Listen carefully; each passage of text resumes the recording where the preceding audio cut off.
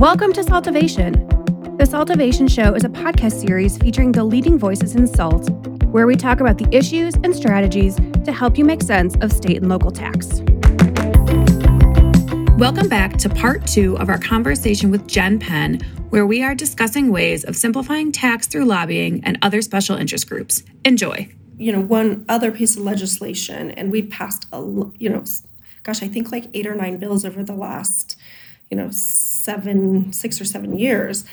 But another one that I will highlight for the podcast is Senate Bill 2232, which we just passed last session, and we're still working to make sure that local governments, business owners, and folks are aware of. This bill is really around trying to make sure that local governments are not charging a business licensing fee for businesses that don't have a physical presence in that local jurisdiction. And so in Colorado, we have seen local governments charging business licensing fees in pretty much every jurisdiction. So if you're doing business in the state of Colorado, you may be seeing, $10 here, $20 here, $40 there. And so some businesses weren't doing business in the state of Colorado, or they weren't shipping to those local jurisdictions because they didn't want to pay those local jurisdictions business licensing fees. So, and just by shipping, some roasted coffee into one local jurisdiction would then trigger a $10 or $20 licensing fee. So Senate Bill 32 is really the goal of it is to get rid of those licensing fees unless you have a physical presence in that taxing jurisdiction. And so there has been some confusion with the implementation. And so we're working with our friends at the Colorado Municipal League to make sure that local governments know that they are no longer allowed to charge a licensing fee unless a business has a physical presence. And so for any businesses that are watching, if you are getting those business licensing renewal fees and you don't have a physical presence in that local taxing jurisdiction, please push back on that local jurisdiction. You can reach out to the Simplification Coalition, or you can reach out to the Department of Revenue, or I would suggest first reaching out to that local taxing jurisdiction, especially if you don't, keep in mind, if you don't have a physical presence in that taxing jurisdiction, don't pay those licensing renewal fees. So that's an example of our coalition saving your business money, and hopefully a lot of money. If you took $10 times 70, you're talking $700 a year, and some of the license fees are $40 or $50. Mm-hmm. So we're talking thousands of dollars. Yes. It is to license when it's $58 every 2 years in Colorado. So that's a really big deal, and it just adds insult to injury for businesses, especially small taxpayers. That I got to pay $1,000 a year just to collect your sales tax. I am doing you a favor. You can appreciate that we have had this whole issue where vendors have to collect the tax. It's a lot to put on business that we've allowed this in general. Mm-hmm. But the fact that you've had this other thing you've got to add to give them $4, people don't take well to that. So that was phenomenal that we got that. And the yes, absolutely. And the Colorado Municipal League is putting out information to all of their members to make sure that their members are aware. So we need to just keep the because we are still seeing some hiccups there. We are still seeing some hiccups there. And then we should probably explain the Colorado Municipal League. You might want to explain what they are to our state, to everybody, so people know what that means. Yeah. So the Colorado Municipal League is basically an association or a nonprofit organization of all of our municipal governments. So they represent all of the municipal governments at the legislature, but they're also, an advocacy arm, but also an informational arm back to those local governments about all of the things that pass. So they're kind of the trade organization or the chamber, if you will, for those local governments. And there's a lot of lawyers who work there. Mm-hmm. So it's sort of like almost our outsourced legal counsel to some degree, because a lot of cities don't have captive legal teams. They have to co-source that with a third party. So municipal league is kind of like the keeper of the information for all the different cities. And I think they're tremendously helpful information a resource because they see all of it. And, like everything in life, we look within our own backyard. We don't think of next door because we've got to just focus on what's in front of us. And this way we get a little bit more information disseminated across the jurisdictions. Because it's not just the home rules, it's the statutories as well. And we call a statutory city means a state collected city. A home rule has its own governmental authority to collect. Statutory cities, we still have those. There's like 600 or something in the state of Colorado, but they run everything through the Department of Revenue. So, but they still are a city and they still have to do things for their citizenry. It's just the CML kind of helps them out because we're locking a lot of small places. I mean, we're a state of what, less than 8 million people. I mean, some of these cities have like 5 people working there. Yeah. Right. I mean, they're not big and they're managing sewage and whatever other water. I mean, whatever they've got to deal with for their citizens. They're running a tight ship and potholes. Some of it's even manual. Yeah. Potholes. Right. Yeah. Well, and I want to talk through something that, maybe may or may not complicate your life, Jen, is right, Colorado has TABOR. So for those not familiar with the acronym, the Taxpayer Bill of Rights, which kind of in short form, if there's any sort of like revenue or tax increases, has to go out to a vote of the people. And so how does that complicate your life? Well, I think you kind of covered it a little bit. So TABOR is the Taxpayer Bill of Rights, and it passed in 1982 by the voters. Basically says that any tax increase in the state of Colorado has to go to a vote of the people. So the legislature can't raise taxes without a vote of the people.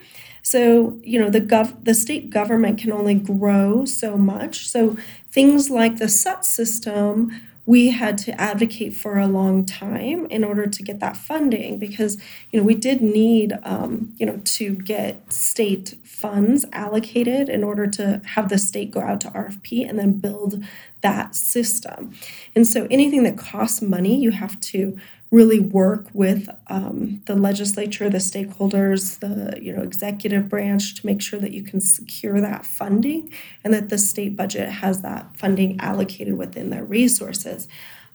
Because the state, unlike the federal government or some other states, does not have a bottomless bucket of dollars that they can pull from to build, and that definitely has its pros and cons.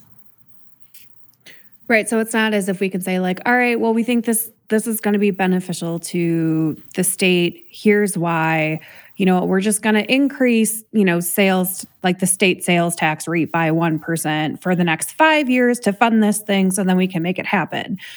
Because if you did that when you couldn't, and two, there's just a lot of, the state can get sued straight away for, implementing something that you can't do. So I can appreciate that, there's just a lot of just kind of complexities associated with trying to get anything passed that may or may not need money, right? And I think, we've even had some conversations as to some tax pieces, even the, 27 cent delivery fee, call it, is that a TABOR violation? Is it an increase in taxes or is it not because it's a fee? And, what really is it? So I can only imagine that, there's conversations at the Capitol where, a legislator wants to do something where it's like, well, we can't, or, how can we, or trace it back so that it doesn't become, that we're not violating, TABOR. Yeah. And then we had other issues where we had to decide like how much power, because of our Constitution, can our state impose on the cities unless it's, and then there was, so the state has what is a group of people they have? They've got a legal team in-house at the legislature, right? Yep. So you've got a bunch of lawyers that tell these legislators what they can and can't do, help with bill drafting, legal language. I mean, there's a plethora of resources at the state and they're amazing. I think of these, I cannot believe how amazing these people are that they know their stuff so well.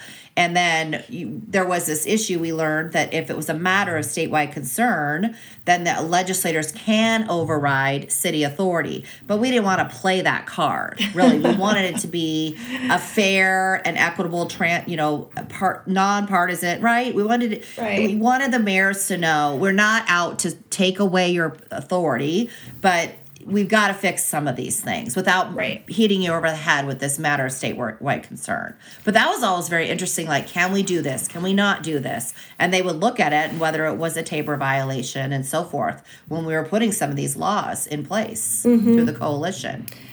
Yeah, so good questions, Judy. There is an office of attorneys that work, nonpartisan, so meaning they work for all the legislators, Republicans and Democrat, and they can't show any bias. And they're attorneys, so they draft all of the legislation. They're called the Office of Legislative Legal Services. And so they act as the attorneys for the legislature. Is by drafting and giving legal advice to the legislative branch. Then we also have the Attorney General's office. So if there is a legal action taken against the state once a bill or becomes a law, then that would go to the Attorney General's office. So if the legislature or the governor or a different part of the branch of government is actually sued, then the Attorney General's office is in charge of defending the state. So my husband used to work for the AG's office for 7 years, and he was a first, they call it. And so he actually had the tax section was reported to him. Not that he understood the tax stuff, but he represented certain regulatory bodies like the nursing and different groups are advocated for at the Attorney General's office, and they take cases forward on behalf of the state, either in a defense or an offense, depending on bad actors and so forth. So I remember indirectly learning that because of what my husband was doing, and I'm explaining to him like what the team is doing at the AG's office at tax. That was kind of funny years ago, like to go, what do you do? Yeah. Well, and as we kind of wrap up 2022, Colorado's going to start their 120 days. What'd you say? The second week of January. So in a few weeks, is there anything that you would like to see the legislator consider this next session? Is there anything that the coalition is continuing to push on or is working through, as 2023 goals? Yeah, of course. We have a few things in the hopper. So we worked with the Legislative Simplification Task Force on a couple of things. A couple of things through the task force won't have official bill numbers until they're officially introduced in the legislative process. The legislative process begins, I believe it's January 9th. It's that first or second Monday in January. So one is a bill to continue to enhance the SUTS, the sales and use tax system. And so we have a variety of things that are in that bill that will continue to enhance and build out that system, including adding use tax to the SUTS system. Currently, it's really focused on sales tax, so building out SUTS to have use tax included. We're also looking at including the retail delivery fee, the 27-cent fee that goes to transportation so that taxpayers, businesses can remit that fee through the SUTS system that Judy referenced earlier. Some other stuff that really gets into the nitty-gritty, like bulk uploads and downloads and developing like simplified spreadsheets and creating a process for simplifying filing for zero returns and some other, things that just will help enhance the SUTS program. We're also... Because if you think about it, they have to take your account information in. I know this, we had all the cities and different people reporting. They're like, sometimes people fat finger the accounts. There's no check. Like, oh, is that your account in the city of Denver? Is that your account in Aspen? There's no check. So they don't even know if they've done it right. So then the city gets information and doesn't know what to do with it because they can't align it with a license. So there's some issues that need to be cleaned up so that everybody can get information and give it to each other. Yes, and so some of the cleanup is for the business side, and some of it is for the local side, and so that the system can just continue to be invested in and to continually be enhanced. So that is a bill that we're working on. And then we're working on a joint resolution. So they're what we call legislation bills and then resolutions. So bills that pass become law, and those are binding.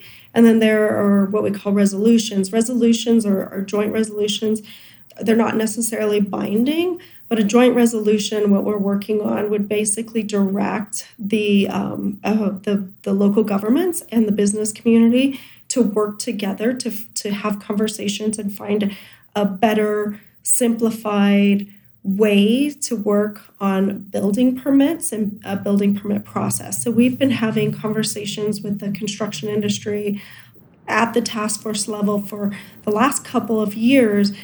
Building permits and then the taxes that are due with those building permits throughout the entire construction process is something that the Simplify Colorado Sales and Use Tax Coalition has been working on. And it's really, needs a more in-depth conversation of those stakeholders that are really involved in that. And so that's what this resolution is going to direct. So that would be something else coming in 2023. The third thing that we tried to run through the task force, but the legislative task force, has a revenue neutral charge. And we tried to write it in a couple of different ways that just didn't really get to revenue neutral to also achieve the goals. There's a couple of things that really could be cleaned up, if you will, around the retail delivery fee. I know that there are some folks that have some strong feelings around the 27-cent retail delivery fee. My client, the Colorado Sales and Use Tax Coalition, is not looking to repeal that, and the political climate in Colorado is not one that would ever pass. But we are looking to make some changes to simplify how that process for our small businesses around their point of sale systems and reporting. And we know that there's been some hiccups with the rollout and collection of the retail delivery fee. And, one of those is already going to be part of, allowing taxpayers to remit through the SET system. But another is, looking at how can we make the burden a little easier, through like point of sale systems and stuff like that. So those are conversations that we're still ongoing. We're hoping to pull together a bill. We don't have draft language, and we don't know exactly what it's going to look like at this point, but we hope to have something in 2023. I didn't even know about that. I don't remember. I think I found out about that through our coalition. And I remember thinking, that's it. I quit. I can't ever do this. I don't know how anybody's going to deal with this. You got someone in Illinois selling to a Coloradans via voter vehicle, throw 27 cents on there. Have anybody seen a GL system? Anyone seen all these software that invoice people? They don't know. It's Colorado versus Wyoming. I mean, it's just crazy that we did this. And it's one thing to administer it. It's another thing to implement it. It's a lot for small and large business.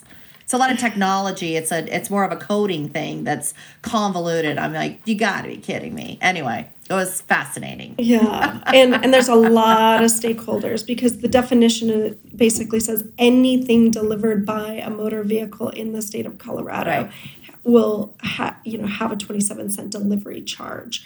That goes back bicycle. To everything's going to get delivered by bicycle now. That's how it goes. Well, foot and bicycle. Yeah, I'd like to see that, during a blizzard, but we'll see. Can you imagine? Yeah. What if it's a motorized bike?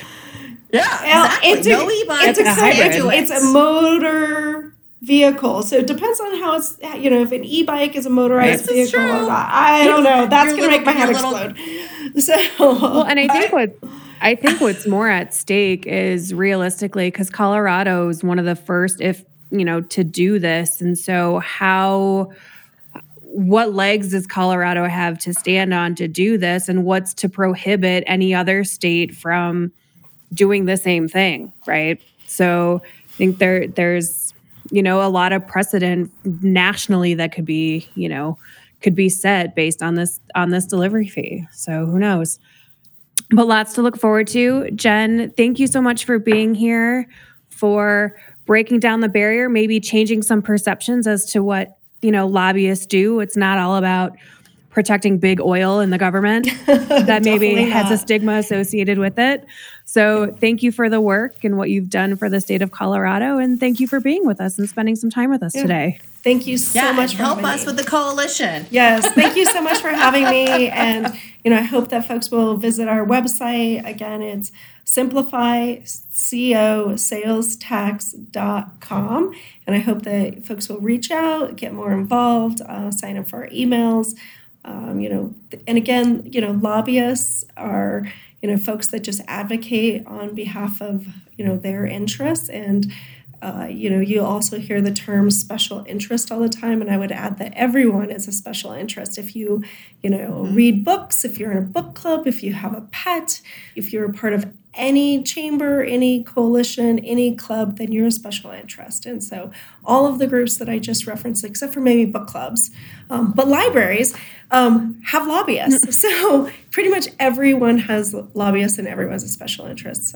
So again, it's just targeted It's not like a communications. shameful thing or a bad thing. It's actually a really good Yep. thing. And if it weren't for you, we wouldn't be where we were, Right. honestly. Well, so thank you for your Yeah, service. and legislators really do rely on folks like me to help provide them with information because there's no way that they can know everything about everything.